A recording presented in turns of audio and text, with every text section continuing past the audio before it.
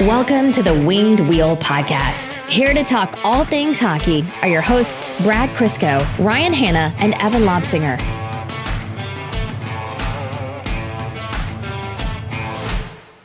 So we're getting ready to, record the show, get in the studio and everything. We're walking upstairs, and we passed by a box of clothes that I have that have been on my landing for just a short while, like 3 or 4 months, as I've been like trying to consolidate and get rid of clothes and donate whatever. And my waist size has changed, and I have a bunch of clothes that I've been hanging on to from like my early professional years where the waist size was smaller, and I've long since given it up. I'm going to work uncomfortable wearing these. I know Brad is like in way better shape than Evan and I. This dude's annoying. He's no body fat. I rode the bike yesterday for half an hour. Whoa, 30 minutes. Yeah. What are you doing a week's worth of work for? I don't know. And I'm not even sore today. And I say to Brad, and I was like, Brad, what size waist are you? Because I have these pants and they're a 31 waist, and I can't lie to myself. I'm not wearing these anymore. And Brad goes in front of me and Evan. He goes, 31. It's a bit big, but I can see. I thought that was sarcasm. And I turned to Evan and I was like, I can't believe I've ever made the mistake of liking this dude at any point in my life. Up. I don't think I've been like I said, I don't even know if I was ever that size when I started having to get like waist measurements, you know? I wasn't a dick about it. I'm not taking it like that. I'm saying that is like crazy that a grown ass man has a 29-inch waist. It's worse that you weren't a dick about it. Oh, okay. That's why I thought it was sarcasm. Anyways, I wasn't even having a good day. You were having an awful day. I woke up with tinnitus. What is that about? What is any of this? So you just, you drove the nail in. Don't make the noise. It was a firmware update. Yeah, honestly. I was joking around with Ryan before the episode that I was just going to make that tinnitus like noise like just randomly throughout the episode, because when he's editing it then he'd have no idea if it was actually in the episode or if it was just in his head. The worst part is I think that would be effective. Anyhow, folks, very obviously we're near the end of the Red Wings season here based on how we started this episode. Welcome to the Winged Wheel Podcast, here to talk to you about the Detroit Red Wings and the incoming end. I'm one of your hosts, Ryan Hanna. I'm Brad Crisco. And I'm Evan. On this episode of the Winged Wheel Podcast, we'll be talking about the Detroit Red Wings and their most recent game against the Toronto Maple Leafs, where nothing notable in terms of hockey history happened, as well as their upcoming final game of the season against the New Jersey Devils. But I guess there's only maybe one effective Devil on the ice at the time right now. Dougie Hamilton and like whatever their AHL team is. Yeah. We'll be talking about a couple different storylines on the Red Wings. The NHL playoff race update is coming to a conclusion and getting spicier. Vegas. Oh. Smell you later. And then we'll be doing a prospect profile that people have been asking about for some time, and one that I think we might be revisiting more than once before getting into some NHL news and then overtime. We'll see where we land with that.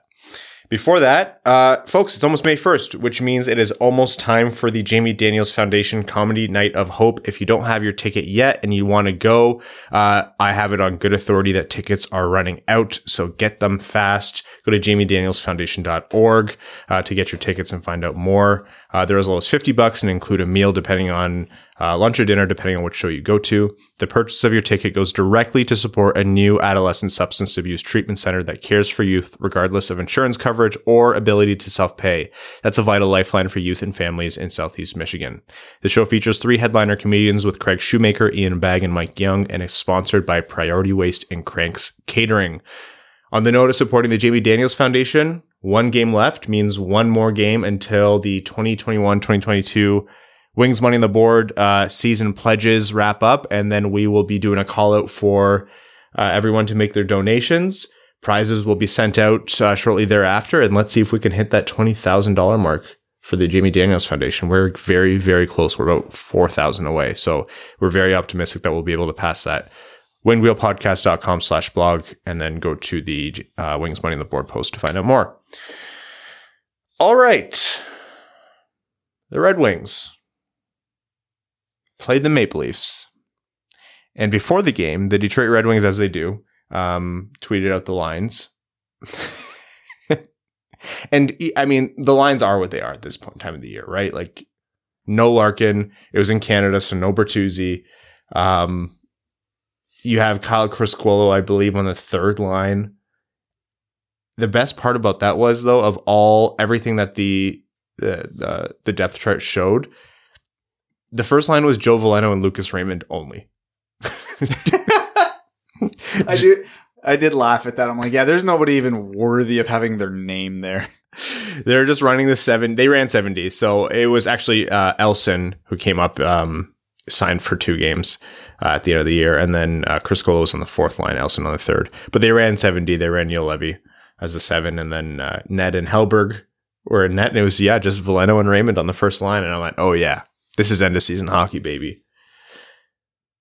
The biggest indication that this was end of season hockey is at the end of the game, after the Red Wings played a largely terrible game as expected, and as an opponent hit some sort of career first or milestone, I sat back, reflected on the game, and went, oh, that wasn't as bad as I thought it'd be. It wasn't that bad. Yeah, I'm like, we lost 3-0, showed 0 goals. Yeah. Hey. 0 goals. Again, all the things that I previously mentioned, and just went, I felt like that was going to be a lot worse. I'll take it. You're not embarrassed. Yeah. That's unfortunately an improvement. Yeah. Mo Seider did something cool. Ned made a bunch of saves. And they lost. That was the... Lucas Raymond stole the puck. Oh, the glove save. Forgot about that. And Jack Campbell made it look like a routine glove save, which I thought was rude, actually. He didn't need to make it look that casual. But yeah, it was essentially through 2 periods, only 1 goal. It was Austin Matthews who scored the first goal. So, is what it is. But through 2 periods, I was like, that's actually a win. Knowing how the last game in Toronto went, like, that's actually a win. Yeah. And it's funny because, like, I was watching the game, but I wasn't live tweeting it because I was flipping back and forth between another game. And I remember when Matthews scored his 60th and just where every Red Wing happened to be on the ice when he saw it, I had that moment. I'm like, if I had any desire to make a meme, this was the perfect still image of pointing at the Red Wings defense and then just circling Austin Matthews and going, the most dangerous goal scorer on the planet, as he is in the slot with nobody within like 10 feet of him. Yeah. Just like the Red Wings didn't challenge for offside. They're a generous team. Can't challenge that one. No. Hey, Ottawa's only 1 point back. What do you mean? The Senators? Yeah.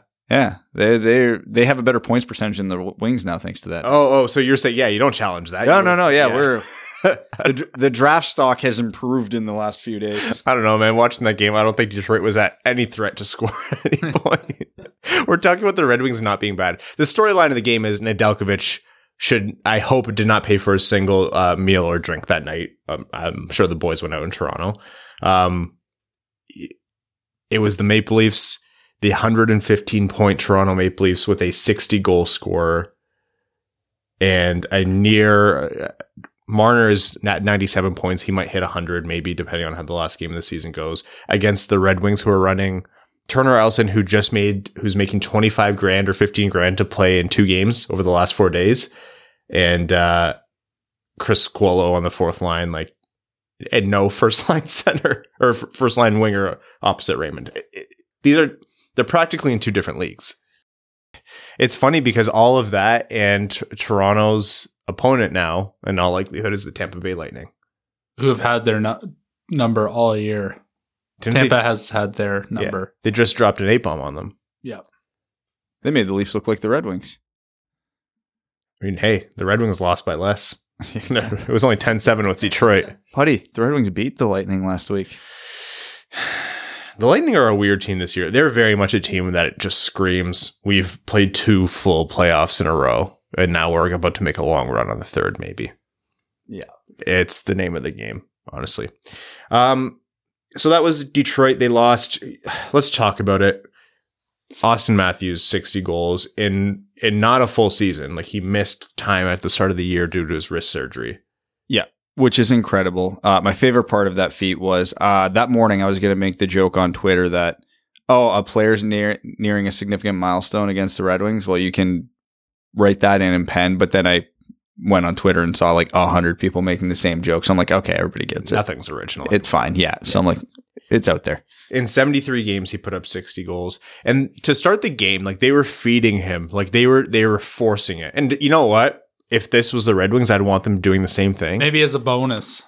Yeah. Easy to take the boys out. Imagine having the balls to write a 60-goal bonus in your contract. Good for you. I hope you hit it. Yeah, it's like one of those things they do to just to kind of like, yeah, if you get 60 goals, like, yeah, don't know if that'll ever happen. And you're like, oh yeah. It's like in fantasy football where if your kicker breaks the NFL record for longest kick, you automatically win the week. It's like, yeah, fine, whatever. It'll never happen except for when it does. And it's against me.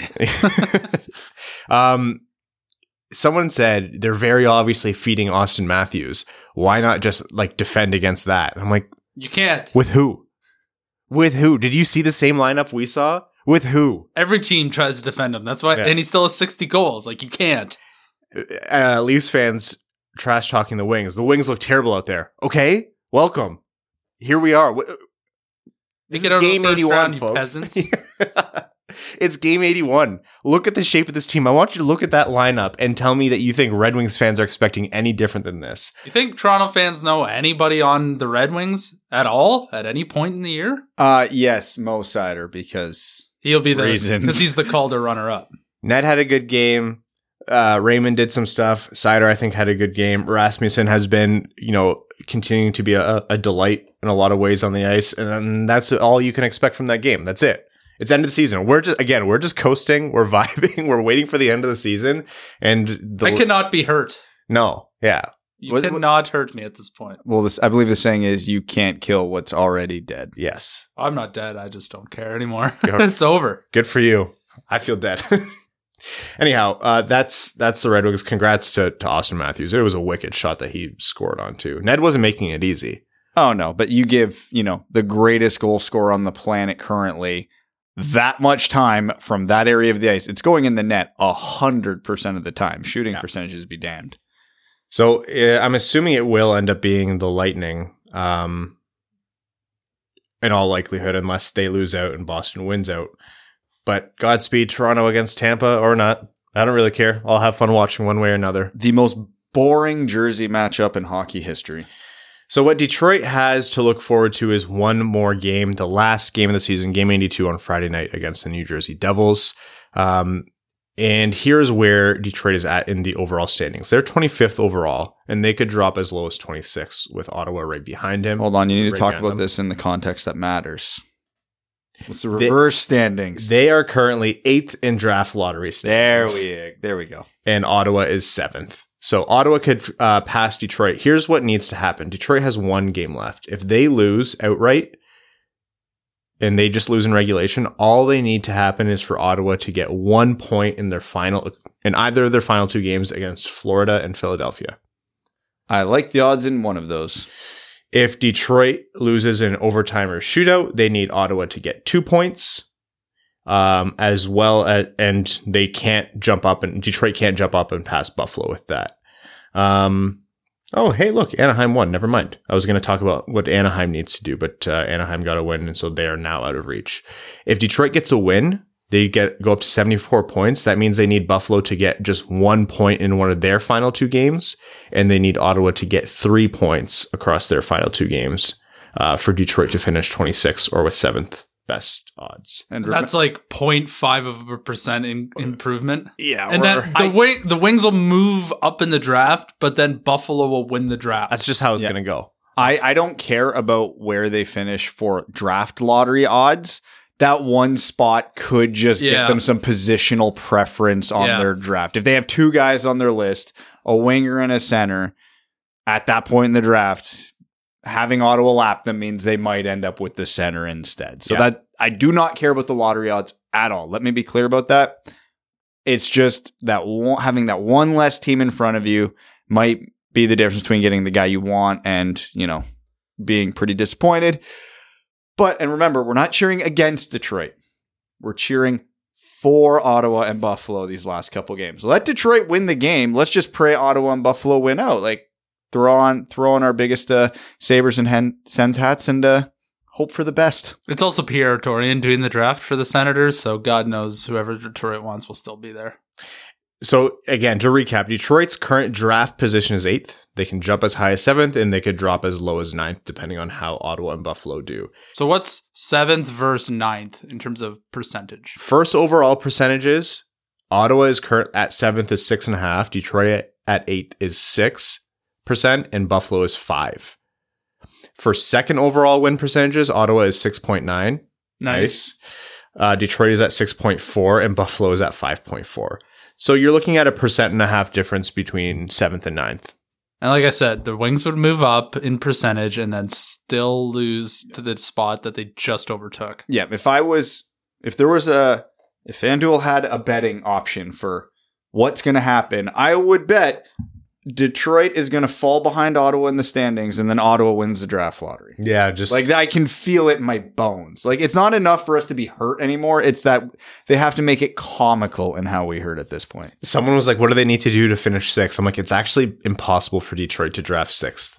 War crime, maybe. Like I don't know what they could do. It's not like which team is getting busted for some combine flaws. So. We're going to find out like Seattle forfeited their pick. Oh, God. Just forces of nature. Gary Bettman's had enough. He just folds the Arizona Coyotes next week. Yeah, it's like, we're not even replacing them. Just see you later. Yeah. We'll do this again. I don't know. Smell ya. We'll take that $650 million expansion fee again. Anyhow, that's the draft lottery standings. I don't know if we gave this update. Zadina has been out and will be out the rest of the year. One more game. But he has had appendicitis. Obviously corrected now. Does not continue to have it. But that's why Zadina hasn't been playing. I think Giovanni Smith also has something that's been undisclosed that's kept him out for a long time. Some people ask me about him. Hellberg. Why? Why not start him? Maybe they will tomorrow. There's a game tomorrow or Friday? Friday. Yeah, I guess maybe they start on Friday, but like... So this got me thinking. Legitimately, I kind of said it as a joke, but why? What was the purpose of this? You signed a guy, paid him money with 2 healthy goalies, did not assign him to the AHL where we thought he might go because Pickard was injured at the time. Might still be, I can't remember. They literally they've given him money for nothing to this point. Unless there is something in the works that they've got a wink, wink, nudge, nudge contract for next year. Could be. But at that point, this still doesn't make sense to me. Like, you could have just signed him in the offseason. If you planned on keeping him in Detroit, he doesn't have to go through waivers or anything like that. Like, I don't understand. Don't get me wrong. Magnus Hellberg is not the make or break of this team this year or next. No, I mean, he's probably going to lose whatever start he's in based on the team that he's playing. Yeah, and he's probably not very good. We went over this when we signed him. So, like, if nothing happens, it's not the end of the world. But still, I can't make any sense of it. Because even if they play him on Friday, well, nobody's going to sit here and form opinions on how good he is or isn't over one game. Yeah, there has to be some kind of thing. First of all, when teams make depth signings, and especially guys who are at their third string or maybe might move to the minors or maybe like they're playing on bad teams in a depth role, that's a lot lower of an impact than like Tampa Bay looking for a second line winger, right? Practice means something. They're going to look at how this guy does in practice. They're going to look at how he works through training camp or whatever camp he's invited to. They get a sense of who he is from that as well. But yeah, just in terms of game time scenarios here, the rest of the team is beleaguered, beat up. They haven't practiced since like 2019 at this point. Like, honestly, when was their last practice? Like February, March? It's been a while. And they've had a run of games where it's like they're playing every other night. It's not like this team has a lot to play for, and it's not like they're going at 110% to the end of the season. Why not just start them and see what you have? I can't even begin to know what is just like, why don't they just shut down Ned? Like, you've had a good year. You can travel with the team or go to Cabo or something. Like, why don't they just do that? We're sorry. The private jet is on the tarmac. Go wherever you'd like. Yeah. And it doesn't matter. Like, again, like you said, it doesn't matter. This guy's not going to come, like, in all likelihood, not going to come in and be a Vezina Trophy candidate. He's not going to take the net from Ned next year. But, it would be nice to see what he's got. some people are like, Ned played like that against Toronto. Ned at this point is playing so hot, like he can steal games. Why do that against like a New Jersey on Friday, for example?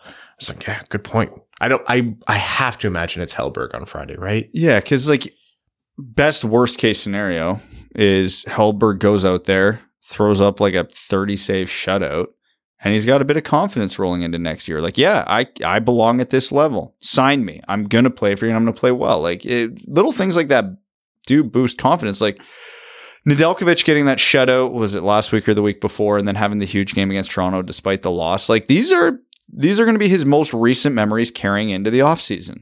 Like, and it helps. And that helps every player. Like, you have a couple hot games going into Christmas break or something like that. You sit with that for a week or two. You're like, oh yeah, I'm on cloud 9 right now. I just came off like 4 points in 2 games or whatever. And then you walk back into the arena the first game back, like, this is my rink now. Like, it sounds dumb, but that's how hockey players feel. Goalie, player, whoever. So yeah, you got to get him into at least one game just on the off chance that, hey, you give him a little bit of a confidence boost going into next season. Nedeljkovic just got his. Grice is probably done with the Red Wings, so who the hell cares? Like, no offense to Thomas, but like, he's irrelevant now. Like, if you're dressing 2 goalies on Friday, he's not one of them. Like, yeah, it's all confusing to me. This is end of a long season discourse right here, like that. Yeah. Hi, our third string European free agent who's 31 years old with 4 NHL games experience. This is a 5-minute conversation. The Toronto Maple Leafs fans talking about Austin Matthews hitting 60, and if their first round opponent's going to be Boston or the 2-time repeat Stanley Cup champion Tampa Bay Lightning. Red Wings fans, I wish Magnus Hellberg could get a game in. Yeah. Well, what line is Kyle Criscuolo playing on? Turner Ellison, is he making 15,000 or 25,000? We're almost there. Moritz Seider is off to play for Team Germany, and Alex Nedeljkovic off to play for Team USA at the IHF World Championship. Ever since like this whole, every time there's like a World Championship versus like proposed World Cup of Hockey revival again, I'm just like, I constantly have to check for which one is what. I keep my Venn diagram close at hand. Yeah. And that is happening in May. So mid-May towards the end of May. So sign me up. Yeah. Just go over there and play some quote unquote meaningless hockey with everyone in one little city. Oh, sign me up. It's fun as hell. Not me, because I can't drink anymore, but somebody can. You had your one weekend a couple I'm retired. Ago. Yeah. A couple weekends ago. It was like 4 days ago. Did I say a couple weekends ago? Yeah. Wow, the passage of time, huh? Yeah. What's that all about? Yeah, it's been 4 or 5 days, and Evan and I are probably both still mildly hungover. Yeah. Okay. Brad's favorite part before we jump to I will say, while we were watching the Red Wings game last night, I hit hit the sim 4 times. Yeah. The Red Wings won 1. Okay. The other 3 were horrible outcomes, but 1 of 4 was not bad. Ignore the stats. Just go with Evan's vibes. Detroit has a 25% chance of winning the lottery. According to my logic, yeah. my truth, yes. Your mileage may vary. All right, we're going to simulate the draft lottery with my logic and my truth. Detroit with 8th best odds as of right now. Oh! Evan wills it into existence. And Detroit wins the 2nd spot. Moves up 8 spots, drafting behind Montreal, and they win the Logan Cooley. So will Logan Cooley be the first line or second line center? Second line center. Next year, second. 3-4 years, first. Look at that, Is he folks. old enough to win the Calder? Old enough? Oh. No, he's young by roughly 7 years. I was actually really annoyed that Michael Bunting was out hurt last night, because I'm like, these jokes feel cheap. He's invisible out there. Yeah, it's like, and we've seen what happens around Mo Seider discourse. He would have clocked him at least once that game. Absolutely, and we were robbed of that. It was actually quite selfish. Yeah, I still remember his first rookie tournament where Kirby Doc was pissing him off, and Mo Seider dropped him like 3 times. Just leveled him, derailed that man's career before it got started. All right, well, that's the Winged Wheel Podcast dealing you some false hope in the form of the Detroit Red Wings winning 2nd overall, and. Hey, if you want a bit of negativity in there, Shane Wright still stays in the division. Oh, that's right. Well, who actually won Montreal? That's Montreal, yeah. Yeah, they'll screw that up, though. Probably. So, I actually assume, I'm just saying Logan Cooley because center and top ranked center. Is anyone else going Slavkovsky here? Okay, very rarely will I say you have to take a player solely because of position, but if you look at the Red Wings depth chart, they have to take a center if they're picking second. So I'm a big fan of Slavkovsky, but no. So if you're another team that's not the Red Wings and you have like two good centers, you could reasonably look outside of Cooley and you might justify it. I still think teams will load up on centers. On centers, yeah. They'll go best player, and if it happens that they end up with like 6 amazing prospect centers, they're okay with that. Yeah. They'll trade one. Worst problems to have for sure. Yeah, if the Red Wings are picking second and someone wants to play devil's advocate with me and not picking Logan Cooley, I will absolutely listen to sound arguments for Slavkovsky, Juracek, whoever, but the only one I'm actually going to listen to would be Savoy because he's got a chance to play center. Okay.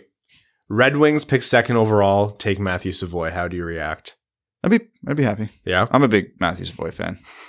He's right now. He's Cooley a lot more than him. No, I wouldn't say a lot more, but I do like Logan Cooley more. But they're 2 and 3 for me right now. So that's interesting. It's not like they're reaching for my like 12th ranked guy. Like if they pick Connor Geekie, I might turn off the TV. But even after the whole Seider saga. No, I'll be very stone faced. I just on our camera what people can see, but just know that what I'm watching behind the camera is now no longer there. Yeah, I'm removing before the draft. I'm removing sharp objects. We've seen Geekie play with our own eyes. We did not see Moritz Seider play with our own eyes against some of the top players of their age. Yeah, we saw in person some of those red flags that go flying. The Moritz Seider draft saga was a big, long Ashton Kutcher punked project. Yeah, and he got the reactions out of everyone. We've all seen the ice hockey. He got the reactions out of Moritz Seider. Yeah, he did. Good on you, That's Ashton. our greatest defense. Oh, you thought we were surprised. Ask Mo.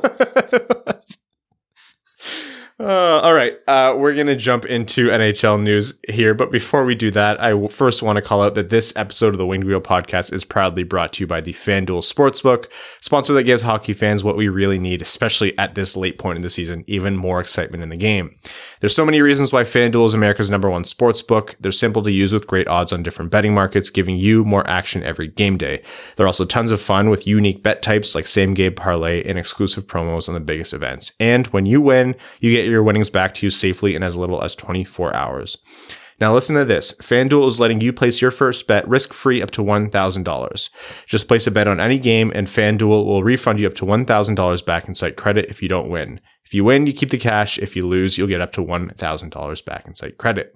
What we want you to do is download the FanDuel Sportsbook app to get started with that bet, and be sure to sign up with promo code WWP so they know the Winged Wheel podcast sent you. That's FanDuel Sportsbook, promo code WWP.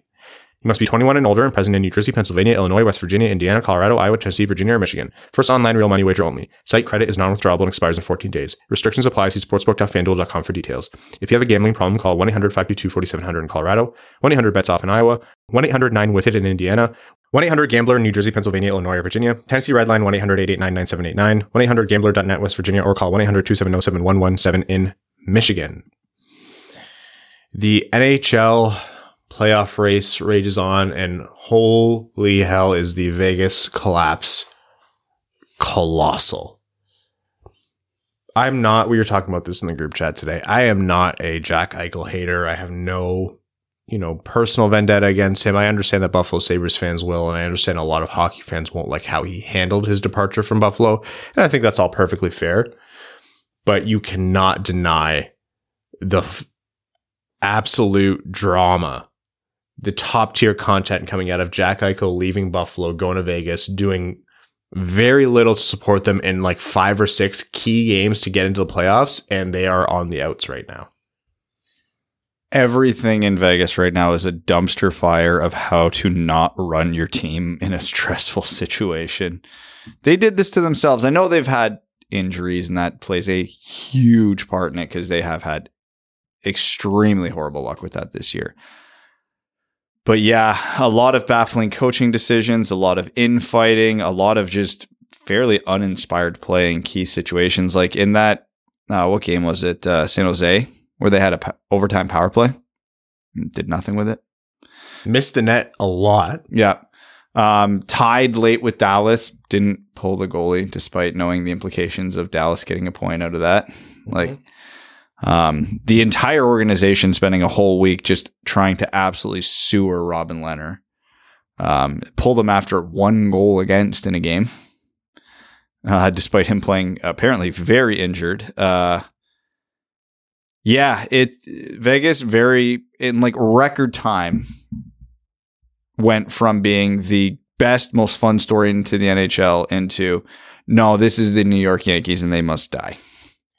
They have something like a 3% chance of making the playoffs now. They're sitting with 2 games left each, Vegas behind Dallas, 4 points back. They need Dallas to lose in regulation against tonight Arizona, and they're already up 1-0 at the time of recording. By the time you're listening to this, it'll likely be moot point.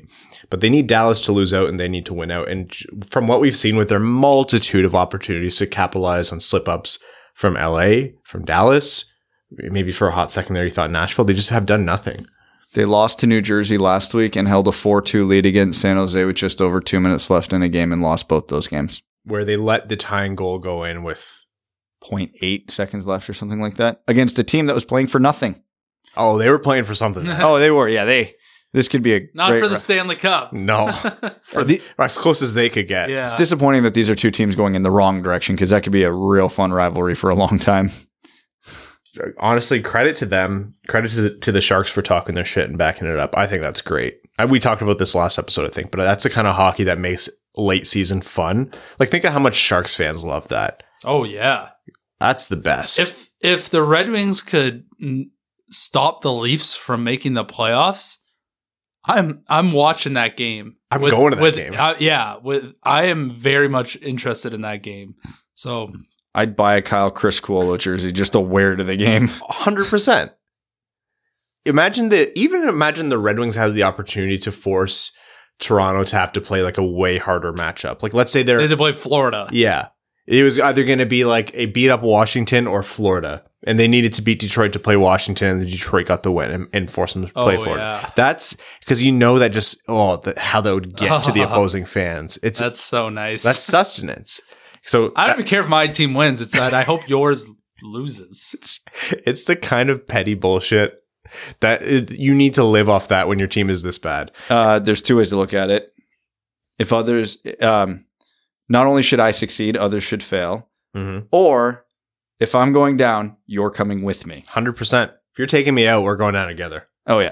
So that's the last of the playoff race. That's Dallas and Vegas. Dallas is the only team who hasn't technically clinched. And right now, I mean, again, at the time of the recording, there's 7 minutes left in that game with Arizona, in the first period in that game with Arizona, and they're already up 1-0. Arizona needs to beat them in regulation for Vegas to stay alive after tonight. And, Vegas needs to do the thing, and they're just not doing it. Is it bad for hockey that Vegas is failing, though? No, you know what? I don't buy all that. In what sense, though? It's not bad for hockey at large. Is it bad for hockey in Vegas? Yeah, sure. New market, you want them to make it as long as possible, but they've had riches. Like, they've been spoiled in terms of what they've been able to experience as a fan base. Well, that's kind of my point. Vegas is the one team in the NHL that embraces the true, we're all in, maximum chaos, make every trade, give us every free agent. Well, this is chaos too. Yeah, it is. And it's a fun storyline, but watching Vegas, trade Nick Suzuki for Max Pacioretty, give Alex Pietrangelo $1 billion, go all in and trade for Jack Eichel. Like, these are things we want to see teams doing. This is great content. This is fun. This is hopefully making more teams competitive by going for it. But Vegas doing all that and then failing is kind of going to push every other team in the league to go, yeah, maybe that's not the way. We're going to go back to spending 3 months trying to trade for Cody Eakin. Oh, God, the Ken Holland era. I understand what you're saying. Here's why I think teams who are ever going to do that aren't scared by this. First of all, Vegas had atrocious injuries this year. Like, gross. And I'm talking about Jack Eichel not showing up. The guy's coming off of a long time not playing hockey, a long time not playing hockey healthy even, and he's still getting back into form. Yeah, he had a part of his spine replaced. That's not the easiest injury to come back from. I don't even want to call myself a Jack Eichel believer. You have to know that he's a phenomenal player, and on his game, let's see if he can regain his form, one of the best on the planet. Also, we're in an unprecedented era in human history, especially in terms of what, COVID has done to the salary cap in the NHL. So Vegas, someone who buys into Vegas' system, like let's say you're talking to someone from Vegas' administration, they're going to look at you and say, okay, if the salary cap had gone up however much it was supposed to be, we wouldn't have been in this situation. Oh, no. I mean, yeah, you're not going to find pity for me, but... you're supposed to manage the cap, and you didn't think it would go down. Oh, suck my balls. Don't get me wrong. This is also great content. It's great content. Like, watching the evil empire go down is fun as hell, but like I said, I'm just curious to see if this is going to make other GMs get a little more gun shy about it. I honestly think Columbus would have been more of a cautionary tale. But everybody knew what Columbus was doing that year. And to be fair, Columbus, that was the year they swept Tampa. Yeah. So, like... Maybe we are good. Yeah. Which, in a weird domino effect, is like now Steven Stamkos is a 100-point scorer anyways. I think very many teams aren't likely to do this. The team that we cover has a GM who's likely not going to do this until it's the exact right moment because he's the one person who has the patience for all this. Meanwhile, us meatheads are banging our heads off the table. Like, it's not an exceptionally common thing in the NHL as is. So, like, the thought of, is this going to scare GMs away? I don't know. Maybe. I don't think we're going to see a lot anyways. All right. So should we just start the conversation now of like 5 months out? Is a fourth too much to ask for Mark Stahl? That's where we're at. The NHL sucks. Not literally that, with free agency and whatnot, but this is why I love the NBA. Oh, this one player looks mildly irritated. All right. 7-player franchise players going either way. We'll whip this up in an hour. It's not for me. I don't like the way it is the sickest league. It really is. Like in the best and worst ways. Out of the 4 major North American sports, basketball is a distant number 4 for me. And look at all this content from just the last 2 months. I don't like even just in terms of the way their contracts work. I do think the NHL should be doing things to make things a little less restrictive. You want your player, pay him. Like Antique Roadshow vibe. Antique Roadshow is painfully accurate in terms of the vibe, the NHL, and the way it's constructed at times. I'm an old head at points where I will fight for the salary cap. I've yet to have my mind changed on that one. But there are I think the team control extends too long into a player's career. I think. I think offer sheets are way too restrictive and prohibitive. Yeah, what's the compensation for an offer sheet? And the player ultimately has to sign it, right? Yeah. An offer sheet could be for the players. If the team they're on isn't giving them the money they want or think they deserve, here comes the Detroit Red Wings and they think Martin Necas is worth $9 million.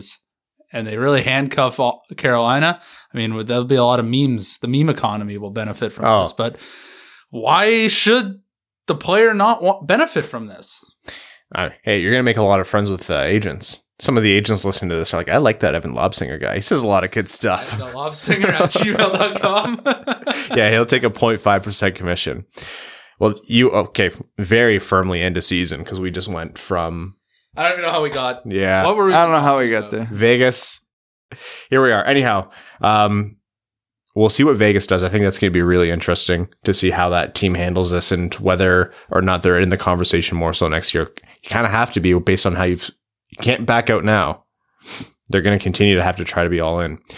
Let's get to something a little bit more substantial and structured here, which is relevant to the Detroit Red Wings. Today's prospect profile is none other than US NTDP centerman, maybe even at the NHL level, Frank Nazar. Someone who is likely going to be available in the Red Wings range where they're picking, and a very popular potential Red Wings pick among fans, listeners, in terms of who likely is going to be called up by Steve Yzerman. So what do we know about Frank Nazar? How does he project as a centerman? And where would you take him in the draft? All right, so getting into Wish.com, Logan Cooley. I'll take it. I know I'm selling short. Frank Nazar is a great prospect, but it's beneficial that we recently did a prospect profile on Logan Cooley because their profiles are very, very similar. It's just Logan Cooley happens to be better at a bunch of things than Nazar, but they're both undersized centers with a very, very high motor, a very high level of creativity, and a very high skill set. There's not a lot to question about who Frank Nazar is as a player. You put the puck on a stick, he's going to try and make things happen. You take the puck off his stick, he's going to try and get it back. Gifted shooter, gifted playmaker, good hands, great speed. Will play every area of the ice. And it is notable because, again, undersized center, but Logan Cooley and Frank Nazar have been the top two centers at the US NTDP basically all year. I forget who it was, but the NTDP had a couple injuries at the beginning of the year of guys who projected to be that second line center, and everybody assumed Nazar would shift back to wing or shift over to wing when these guys came back. And when they came back, that didn't happen. Nazar was the second line center all year, great production, and again, had a phenomenal year. He can try to do too much at times, which, I'd rather that than the inverse. You can, try to rein him in a little bit versus, trying to get a guy to do anything. But yeah, no, in terms of where I take him, he's firmly in my top 10. I've mentioned it before. Relative to where everybody should fall in the draft, he probably is my favorite pick for the Red Wings if they're picking 8, 9, 10. And yeah, he checks a lot of boxes as to what the Red Wings specifically need. I think your comparison to Logan Cooley is funny, but it bears a kind of like attraction with overall rankings, right? Like you look at the kind of centerman you want the Red Wings to draft in an ideal situation. You obviously want a Shane Wright. You want a Logan Cooley. That's pretty much ideal scenario. Maybe you're big on Savoy, and that's great too if you think he can be a center at the NHL level.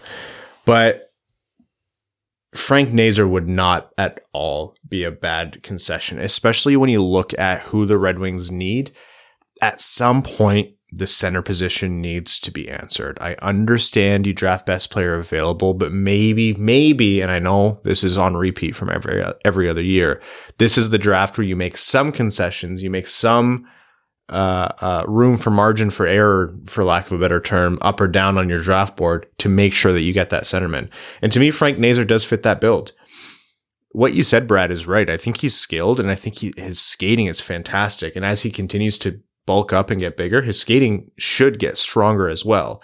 He's undersized, but he's driven, and he's not a perimeter player. If he was undersized and he was a perimeter player and that's where he got all of his production, I'd be concerned. I would say, I'm not sure this guy could play center at the NHL level, and I'm not sure his game could translate to the NHL level. Maybe he'd get bullied, or maybe he'd just get boxed out and wouldn't be effective. He drives the middle of the ice. He finds a high percentage areas. He utilizes his vision and gets into space or dishes the puck out to space when he needs to. I think there's a lot to be said for what he can do in the offensive zone. Overdoes it at times, for sure. But, easier to tame a lion, or you'd rather have to tame a lion than paint stripes on a cat or whatever the hell it is. And that's not a perfect analogy here, but still to me, he is someone who should be a centerman at the NHL level. I also have him firmly in my top 10, and he's kind of on my best of the rest list for the Red Wings if they don't win that, one of those top two positions. It seems like we say this about a lot of different guys, but we kind of just pinpoint the prospects that fit the Red Wings bill, but he does match the Detroit Red Wings Steve Yzerman model. Skilled, does everything on the ice that you want, and has compete that stands out among his teammates, and that's an Yzerman player right there. Yeah, he has a very well-balanced game, I think, from watching him. Good skater, good finisher. He can pass the lights out too. Like, he is probably, like you said, the best of the rest. And I've seen him on draft boards anywhere from 5th to 15th. So when the Red Wings inevitably fall back 2 positions, he'll be right in their wheelhouse. So they'll get a good look at him because he's committed to the University of Michigan. He looks like in a couple of years he'll be a really good top 6 forward. I was trying to figure out how to best to say maybe first line, most likely second, but he looks really good, and I think the sky's really the limit for him. So naturally we'll be upset when Ottawa takes him at 7 because that's how this works. No, but having a guy like Nazar in this draft in terms of the actual draft specifically is important because if he falls, not even falls, it's around where he's projected to go. But if the Red Wings are picking 8th or 9th and he's there, you take him. And sure, there's better players available that you would have wanted, but he's still great and you're getting someone at a direct position of need. But the way the draft works is centers often get a premium. So I'd say it's almost likely he'll get picked ahead of the Red Wings because we always see team reach for centers. But then that creates another good scenario because that means maybe a Simon Nemec or a David Jiricek or a Matt Savoy have fallen. So because of his premium, it could either add value to the Red Wings pick because, better players at lesser positions fall, or he gets appropriately ranked and the Red Wings get a good player at a direct position of need. Am I being too cavalier by saying I think he translates to a center at the NHL level? Because I've been told that before. I don't really see the concern other than the size, which I guess is very real. He does need to bulk up. He needs to get stronger. He needs to get bigger, but apply to every prospect. If anybody says small centers can't succeed at the NHL level, like you just saw Braden Point win 2 Stanley Cups. I'm sorry. It can be done. It can be done. It's not easy and it's harder for these guys, but it all comes down to development. Like if you're drafting this guy, you are telling him, hey, wherever you play next year, it's going to be at center. When we bring you up to Grand Rapids, you're going to play center. In the prospect camp, you're going to play center. You train him to be a center. He's going to be a center. I think people overcomplicate that from time to time. If you think he has the tools and the ability to be a center, develop him to be a center. And if it goes horribly, all right, now we're going to try and save him by moving him to the wing. And he does have the tools. The skating, like you talked about, and his compete. Those are the 2 of the biggest tools right there that you need. You can teach a 5'9", 5'10" guy to win board battles. It's going to be harder for them, but you can do it. Like it's about positioning and leverage and timing and pace. Again, if he gets in there on even terms in an even matchup with Victor Hedman, he's going to lose that puck. And that's fine if he's contributing in the other 98% of the ice. So the Red Wings draft options really, as of right now, at the time of recording, are 1st, 2nd, 7th, 8th, 9th, 10th, 11th. Let's say the Red Wings are drafting the best of that, or the best of the rest. So they're drafting 7th. Frank Nazar is a very real option for you. If the board falls as my board would fall, he's probably my preferred option. Okay. Now, if a Savoy or a Nemec falls, then all this goes out the window, and then you got to reevaluate. But yeah, he's about 7-8 on my list. So the other questions with Nazar is what's the true upside there? I know we've had those conversations before. I don't think his upside is through the roof like it is with, Wright or Cooley, but I think it's still, I don't think Evan is wrong, for example, to say that, the opportunity is sky high. I think he could be a very good second line center in the NHL. Like I think he could fit into that mold. A lot has to go right. The ultimate ceiling obviously is a funny thing to try to project for these players. It may be a silly thing to try to hope for, but upside's not really a concern for me. I could just be ultra hopeful that the Red Wings land a centerman, so I'm making a very good option, a better prospect than he's out to be, but I don't know. No, but it is those conversations that generally tend to get overcomplicated, so you have to narrow down the parameters. What is Frank Nazar's ultimate upside, and what is he capable of based on his skill set? Braden Point. What, from a talent level, can Braden Point do that Frank Nazar can't do at the same age? Basically nothing. Mm-hmm. Obviously, Braden Point's development path went perfectly. He has the hockey IQ for days. Like, things went perfectly for Braden Point. Is that the likely outcome for Nazar? No, of course not. But what's the likely, quote unquote, ceiling that he's going to achieve? Yeah, it's probably going to be a pretty good second line center. Because of the physical limitations, you could see him turning into not much at all. Third line winger.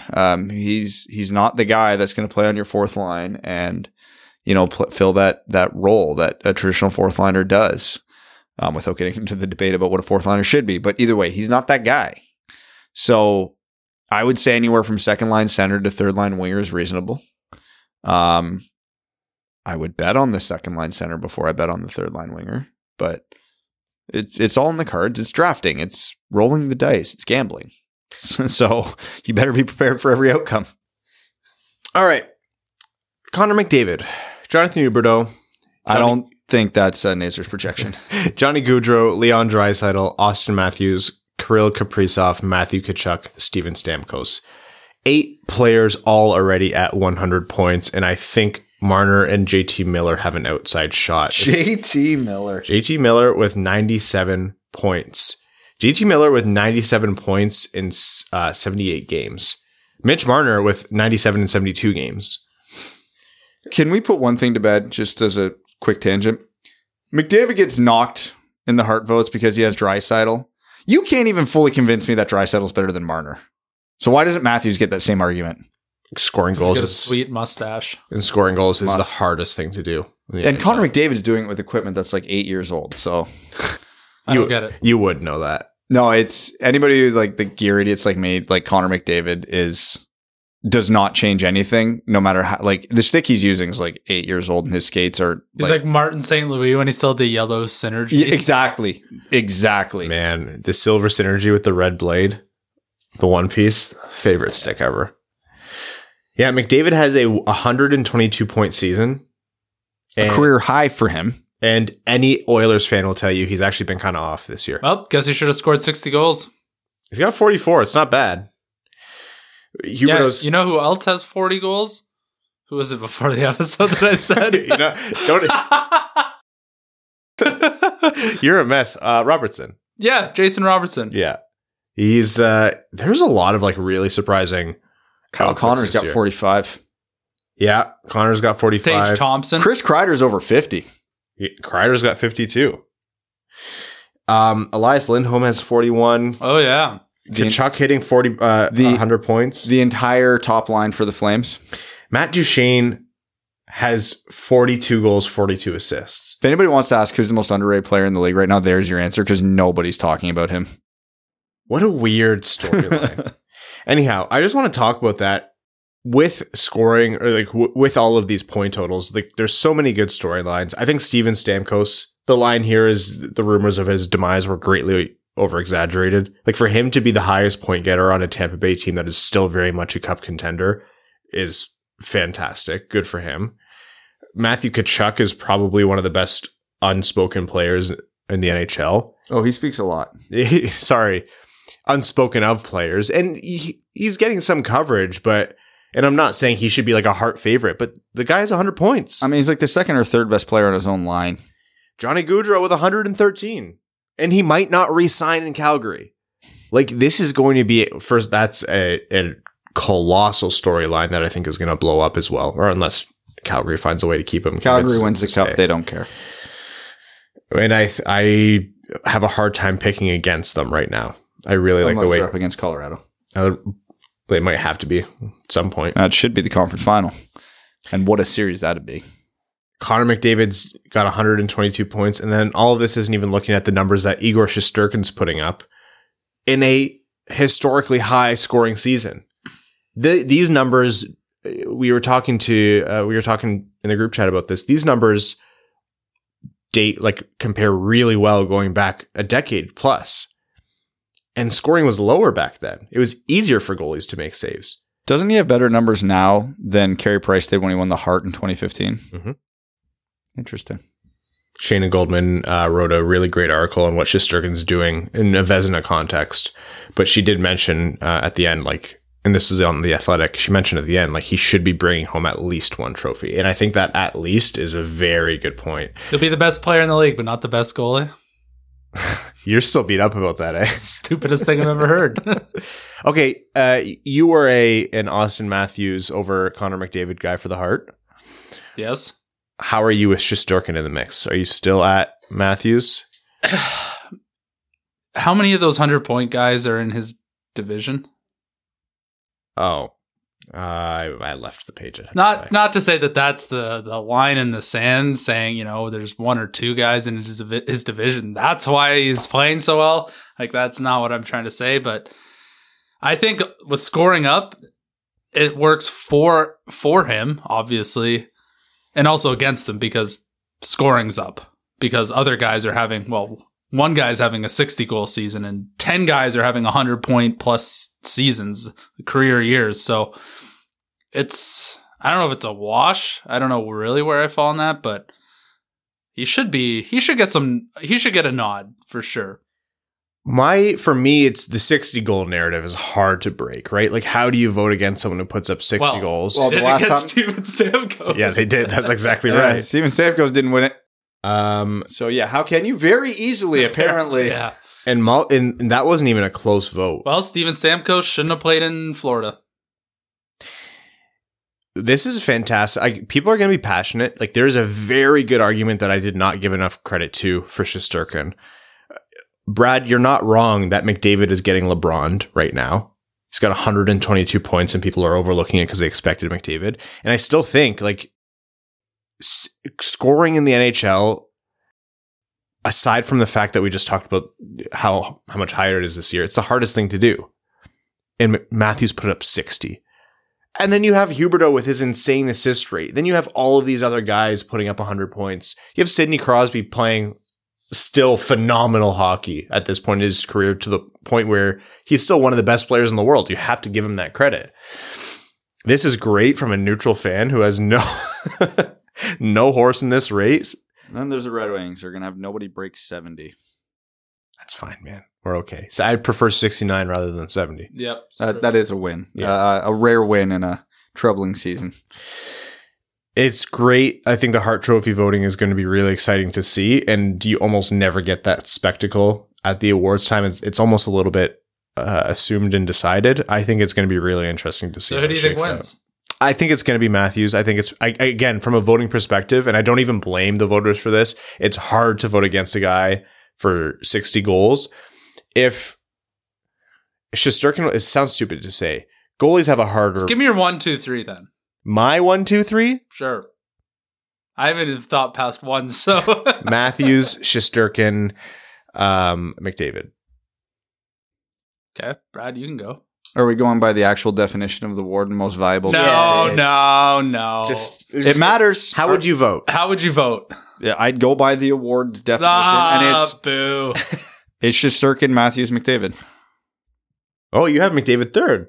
I do. Matthews is having an unreal year. Don't get me wrong; they're neck and neck. Yeah, but yeah, McDavid and Matthews should not be as separated as they're in the general discourse of the public.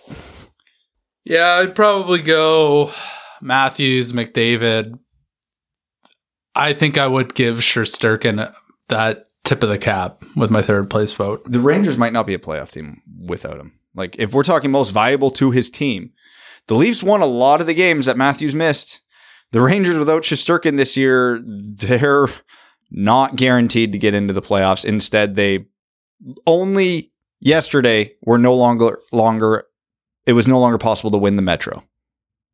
Like, come on.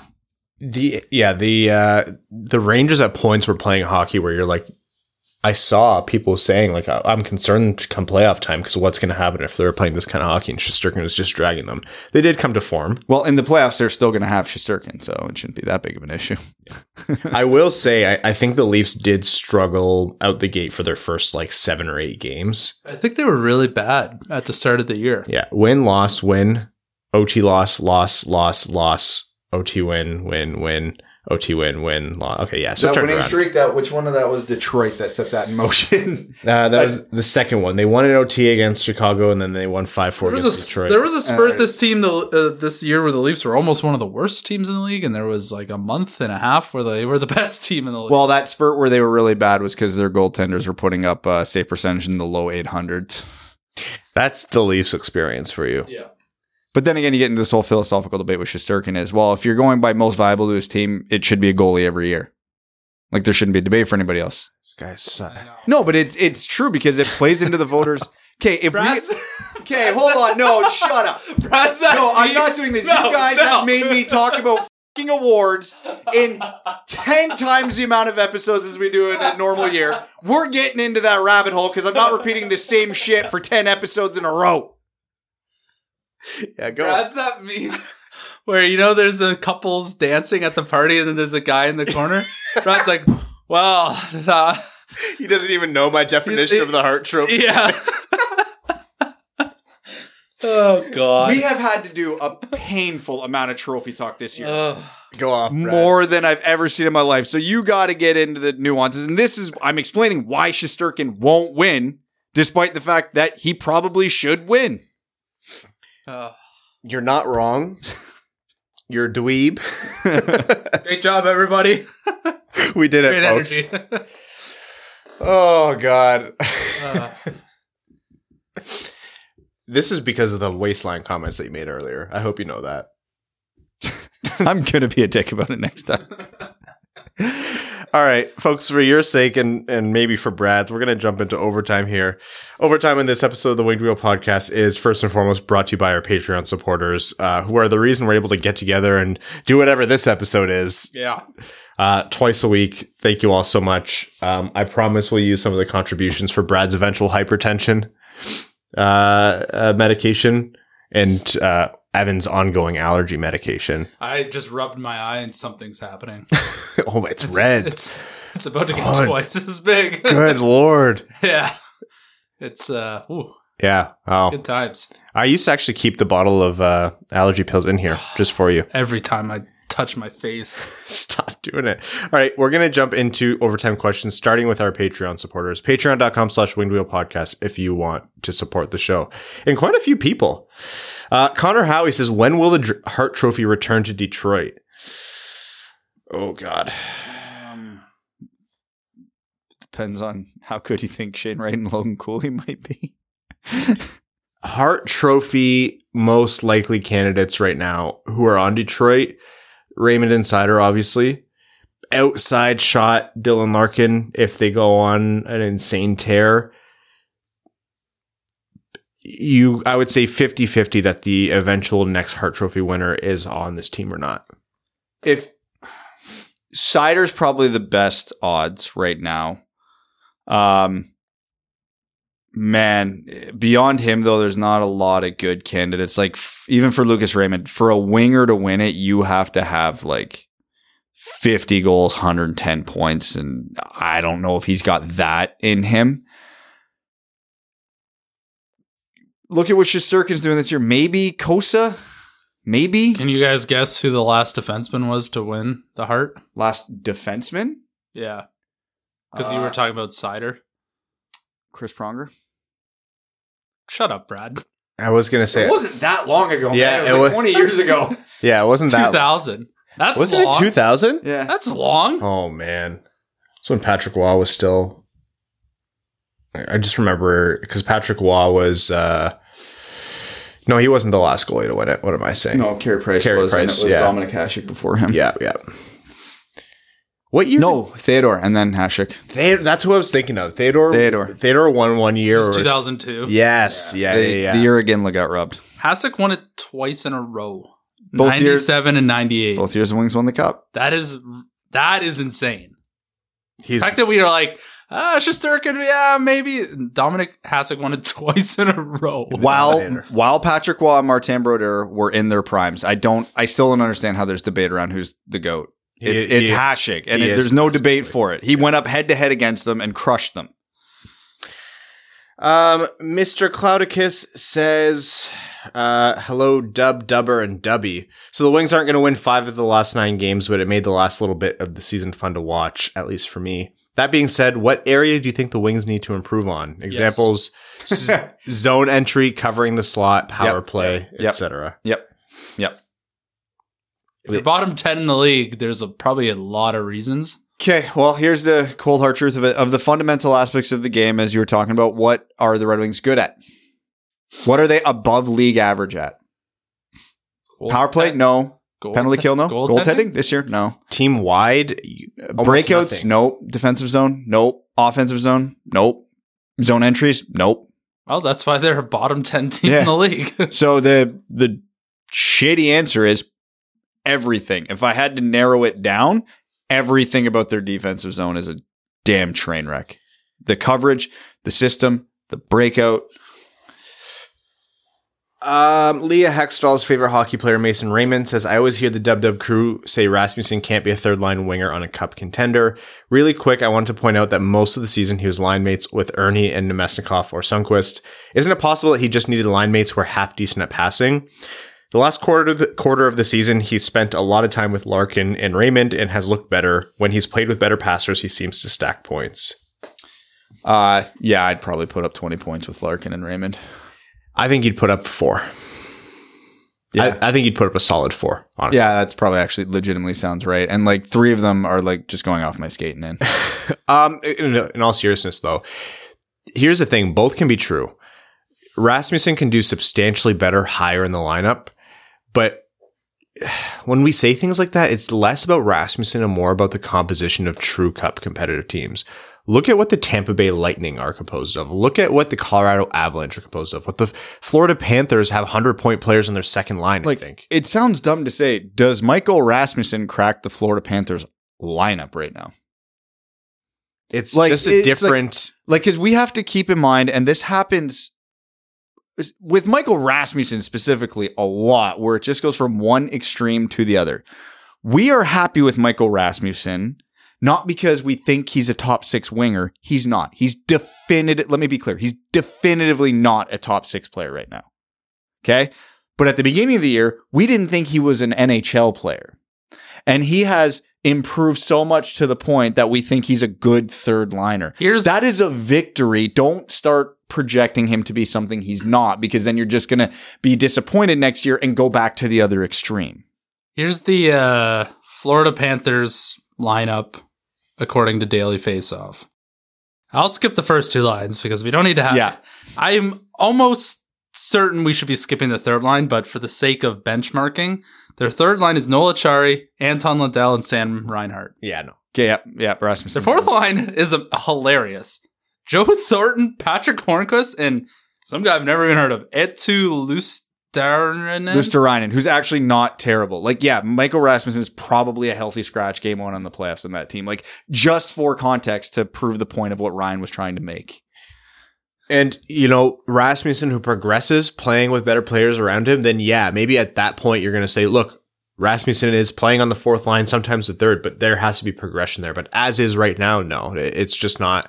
It's not a knock on Rasmussen. It's a different sphere. It's almost a different sport right now that these guys are playing. He's also 22, 23 years old. There's still room to improve. He's young. Yeah. I'm not saying this is exactly who he is going to be for the rest of his career.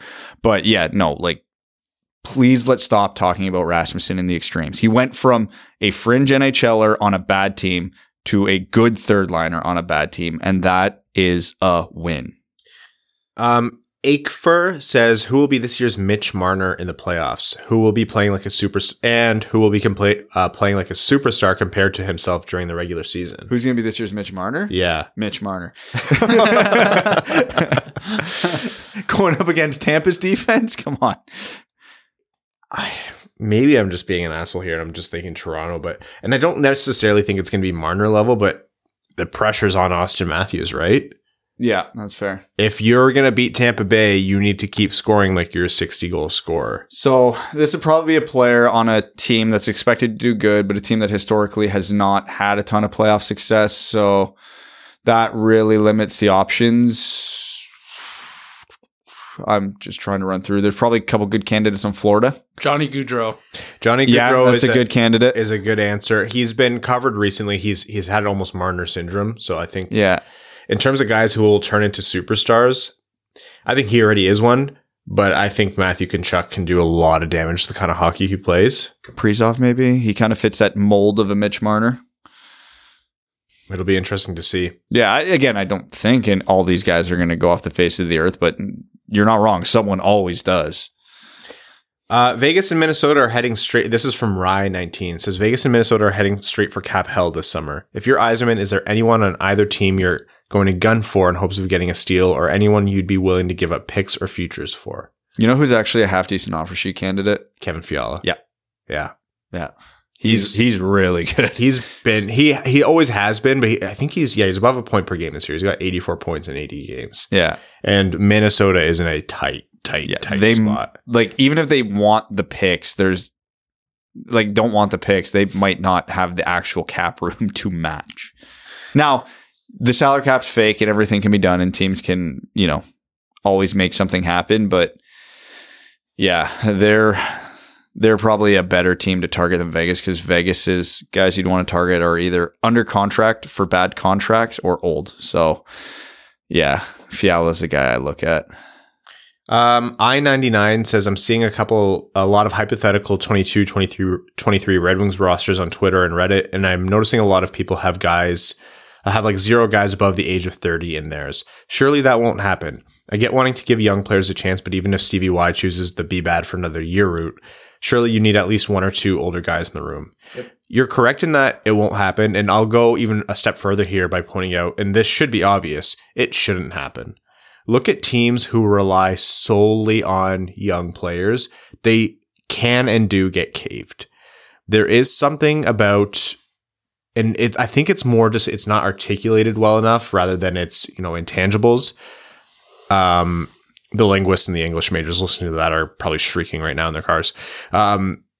There's something about winning culture. There's something about having been there, and there's something about knowing the kind of game you need to play at different points in the year. And the stability in the locker room, like the chemistry you have with those guys, a lot of that comes from maturity and a lot of that comes from experience. And you put a bunch of 20-somethings in there, something's going to blow up in the wrong way at some point. Everybody's pooping their pants. It's too much of that theme recently, especially with the whole Amber Heard Johnny Depp trial. Poop is in right now. You gotta... What the hell kind of turn did we just take? Yeah, well, welcome to Evan. Welcome to allergy season, Evan. Yep. Which I've learned is most of the year. Almost worse in the winter. It's fake, anyways. You need that kind of stability. It doesn't mean you signed an old guy who's a bum. Objection, hearsay. So you are following. Yeah. Yeah. I have TikTok, man. It's everywhere. You don't just sign guys who are bums, but you also can't write off what the older guys can do, even if it's not directly apparent in terms of goals and assists on the ice. Will I sing a different tune when the Red Wings are cup competitors? Yeah, of course I will. But that's why I like Joe Thornton on Florida. Like, they just stick him on the fourth line. He just wants to be with the boys, and like, he's a legend. He may not winner though. He hasn't won cups, but like, everybody loves that guy. He just cruises around Florida with his tarps off and his massive beard. He's just one of the boys. He just wants to be one of the boys. If Toronto has any modicum of success this year, makes the cup finals, or even, let's just win around, wins the cup, Mark Giordano is going to get a ton of credit. He's a guy who's been around for a long time. Austin Matthews, 25 goals in 23 playoff games. Mark Giordano, though. I can see it now. Conn Smythe winner. Hell yeah. Okay. The next question here, maybe our last question. Ben Barron says, "What's up, cheese bags? Let's just not discuss what happened last night in Minnesota for the Tigers." Oh, you guys saw that? Yeah, I'm pretty confident you can make that throw underhanded. I'm really tired, man. Real question, has Bert been in a hotel room in New Jersey for the last 5 or so days since he can't go to Toronto, or do we think he went back to Detroit? I can't think of a worse fate than staying in New Jersey for more than 2 days. Keep up the great work and let us pray the lottery balls fall in our favor. He obviously went back to Detroit, but I'm going to choose to think that he's in a hotel room in Jersey because that's funnier. Just hanging out in Jersey, yeah, maybe. He's in Atlantic. He's 6 drinks deep in Atlantic City right now. All right, we have time for some Reddit question. Antonomy, I hope I said that right, says, any thoughts on what Zadina's next contract might look like? Feels difficult to evaluate him after his performance this season. It will be a 1 or a 2 year for not a lot of money. You're going to see a Rasmussen type deal here. Whether or not... I don't even think he's getting that much term. How much term did Rasmussen get? It was 3 years. Yeah. You're going to see some interesting takes based on overall ceiling, but even as someone who believes in Zadina's overall ceiling, he hasn't done enough. I think they're going to want some term to make it friendly, because I think he still has trade value in the event that he doesn't work out in Detroit. But Zadina's not going to be able to walk into that room and command a lot of dollars. He's still young. You don't want to walk him. If I'm Zadina, I'm asking for a bridge contract. I'd be like, I know I'm better than what I produced this year. I don't want to get paid now. I want to get paid in a year or two. Zadina takes an 8-year. It'll be for like $2 million a year. The Cali Yarncroc special. Yeah. Dude, honestly, if he asked for that, I'd give it to him. Because we know he's at least a usable third liner, and that's $2 million is fine for that. Yeah, he's Zadina, I would expect 2 to 3 years. Michael Rasmussen is making 1.5, maximum $2 million a year. I don't want to say maximum. My prediction is 2 years, 2.25. I don't think we're going to see a big departure from that. Hasn't exactly been kicking down the door. Puzzlehead maybe says, with it, answer without thinking. Next coach. Lane Lambert. Paul Maurice. But Paul Maurice was the first one that came to my brain. Keep one. Stahl or Gagne? Stahl. You can't say Stahl with that shirt on. Or not say Stahl with that shirt on. Yeah, I forgot I was wearing this. Mo's next contract AAV. Oh, 9.25. I think he takes a Motown discount, 8.5. I'll split the difference in there. I think I came in low, actually. He's better than Darnell Nurse and all those other guys. You 9.5. You can't. That's the Edmonton He's already premium. better than him, and he's got 2 years before this contract expired. Bertuzzi traded this offseason. No. Yes. No. I almost said yes for what it's worth. I think yes. We'll get into it in the offseason, but yeah. Olives on pizza. Smash the yes. Yes. Yes. Oh, thank God. Wait, black olives? Doesn't matter. I'm fine either way. I'm fine either way, but I'm a bigger fan of black olives. You know what I've been really into recently? I'm scared to ask. And I'm not trolling Brad here. Pepperoni, black olives, and onion. You had me till the onion. Yeah. I got black olives on a pizza once and got someone insulted me about They it. insulted you?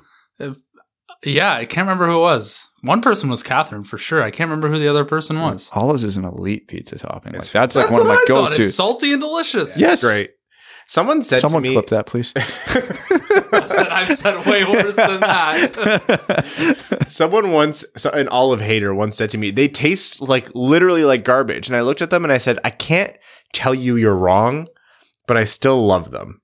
Do you like any sort of cured salted meat? Then olives is like the transition into vegetables. For those of you who have not listened to it in off season, especially our Here's your Patreon preview. exclusive, there's a lot of food. There's a lot of food related content. At one early, I can't believe this show ever made it out of the basement. I can't believe this show ever made it because at one point Evan ate a full pineapple. That really goes back. On an episode. I don't even remember why I did that. I can't believe it didn't burn a literal hole through the roof of your mouth. We don't know if it didn't. Yeah, that's true. Why did I do that? You were comatose by the end of it. Do you remember why I did that? It was one of those if this happens, I'll eat an entire pineapple, and it happened, and then people spent a year and a half calling you out on it. And it's probably very inconsequential in the grand scheme of things. It was like if Alexei Marchenko gets waived or something. It was something stupid. Probably. That's right on brand. I can't believe it. Sorry, I shouldn't say I can't believe this show made it. I can't believe us three literally survived as human beings. Yeah. We haven't killed each other.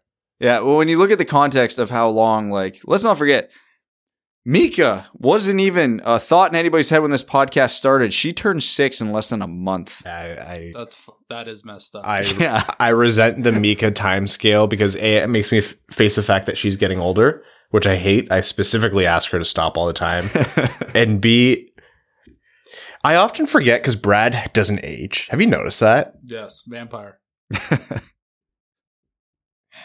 God, you and your fucking waistline. Take the pants and go. We're going to wrap up this episode of the Winged Wheel Podcast. We're all over the place. It's the end of the year. If you hate it, welcome. Comment on YouTube. Actually, today's the perfect day for you to be making those jokes because if it makes you feel a little better, I had a Dave's Double and 2 donuts today. So, we're going to catch up soon enough. There we go. I'm going in the other direction. That was a time thing more than anything else, but it happened. Yeah. Well, we're going to be the cars passing each other on the road.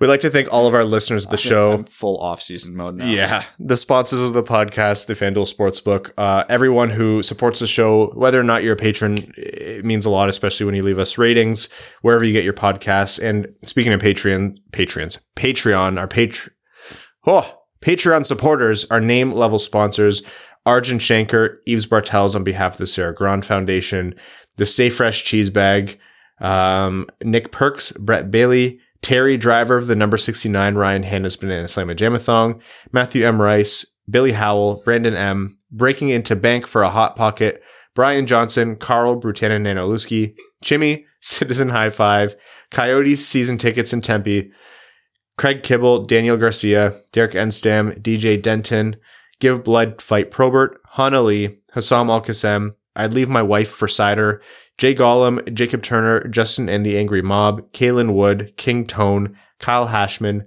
Marcus, Matt McKay, Nicholas Fritz, R.A., Ryan Hubbard, Scott Martin, Stay Fresh Cheese Bags, Stay Fresh Greach Bags, the master and champion of the Winged Wheel podcast, the freshest of cheese bags, the legend himself, Joseph F. Fournier, Zach Spring, Sam Bankson, Stay Fresh Cheese Bags, Adam, Now I Finish Better Than Ernie, Antonio Gracias, Babe Landeskog, Ben Barron, Cheese Bags, Stay Fresh, Connor Leighton, Dave W., Evans Parking Garage, Evans Bingo Card, James Laporte, Jeremiah Dobo, Jeremy Brocker, JM Rhapsody, who's a new name level sponsor. Welcome.